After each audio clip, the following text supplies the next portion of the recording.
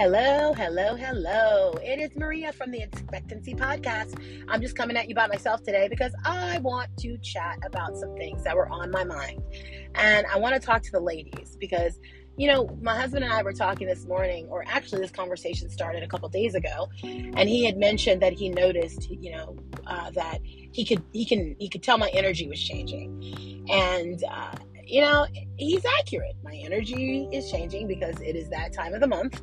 And I'm actually in the process of, I believe, going through menopause. I believe I'm perimenopausal. So this is new for me, and navigating the physical and the emotional changes that happen are and balancing all of your life. So it's crazy if you think about this. And oftentimes I don't think we're really prepared to consider when we go through these types of changes, or when we go through developmental changes, that it isn't just happening to us, it's happening to the people around us too. And we forget that it is important to include them in the conversation about the changes that are happening. And so my husband had brought that up this morning. Like I had mentioned, oh no, it's fine. It's just something I was thinking and processing and dealing with. And he said, oh, well, that's really not fair. It kind of leaves the partner out of the loop. And it wasn't that I was intentionally trying to leave him out of the loop, but I just was thinking, oh, this is my issue. I don't have to, he doesn't really, it's not really pertaining to him. It's my issue.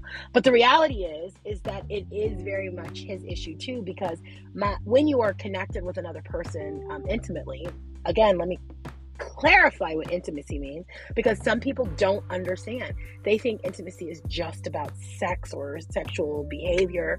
Intimacy has sex is a part of intimacy. Intimacy is a bigger part of the relationship that includes a lot of things, and sex is one of them.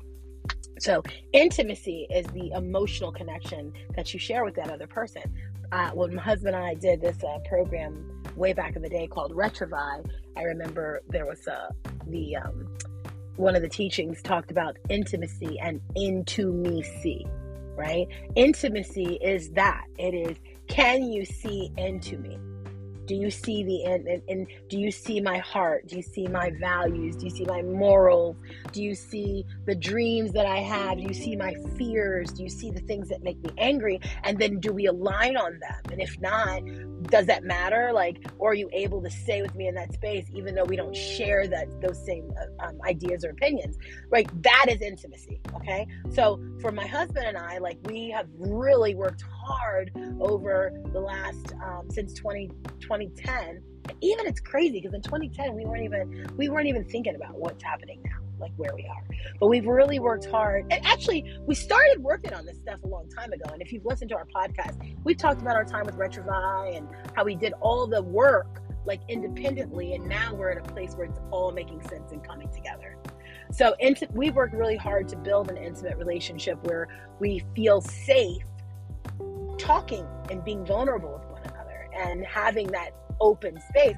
And we have been successful and we have failed. And we continue to have successes and failures, but what we've made a commitment to do is to dialogue and conversate about that. So my question is, I think I went way off the rails. See, I told you guys I was like a rabbit, and then now my husband's not here to bring me back onto track. I might not even remember what I was talking about. No, I do. It was talking about sharing, when as women, sometimes we feel as though we just need to handle it ourselves, or it's our issue, and we really don't need to involve or concern the other person. And I think some of that can come from years of or periods of time where you felt like you did not have that.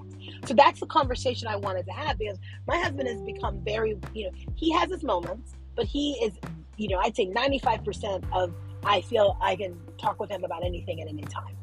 And there's obviously some 5%, or sometimes it's 10%, where he's in a mood, or he's irritated, or he's dealing with his own thing, and it's really not a good space to have that conversation. I would proffer that it should be 100%, but I'm a human, and I'm going to admit that. Even as a therapist, we are not at 100% capacity of being completely open and sharing, because it's difficult. You're always striving to reach that place.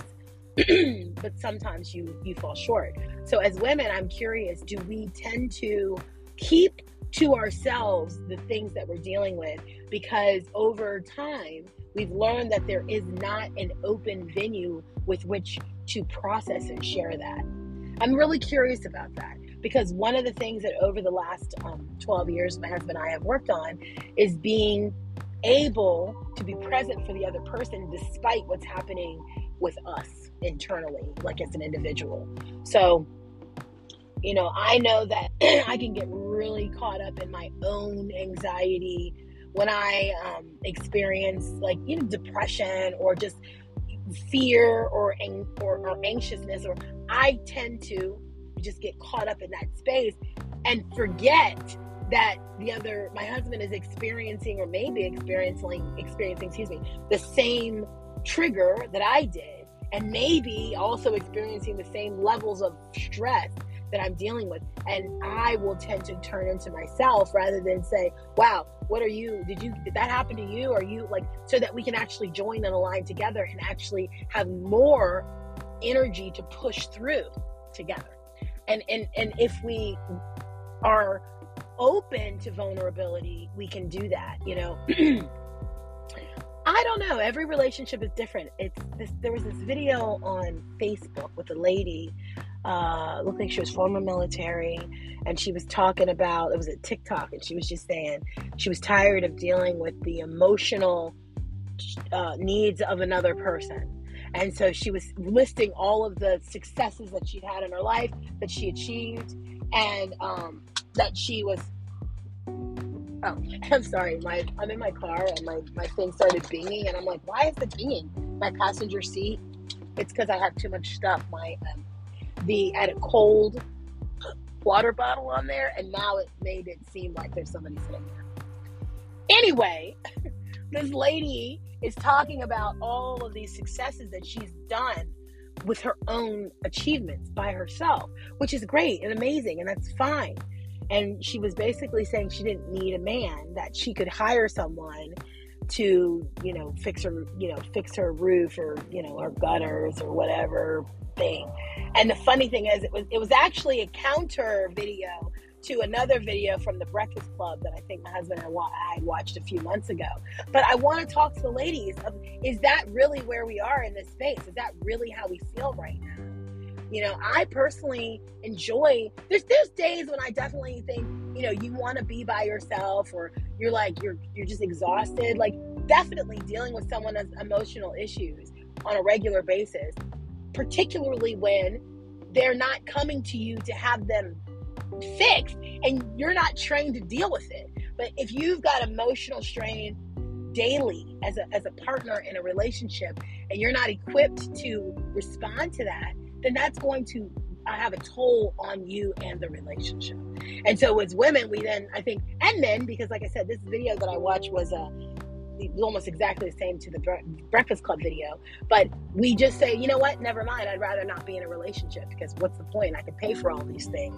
Why would I need to? Why would I want to deal with somebody else? And that's what I want to talk about. Why would you want to get into a relationship?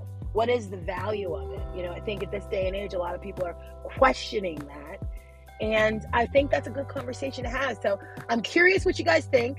I'd love to talk about it. I want to bring Will on it. I'd love to have some guests come in and talk about the value of relationships. So I think we might put that together, where we bring in some of my close friends who have experienced relationship difficulties and relationship successes, and talk about it.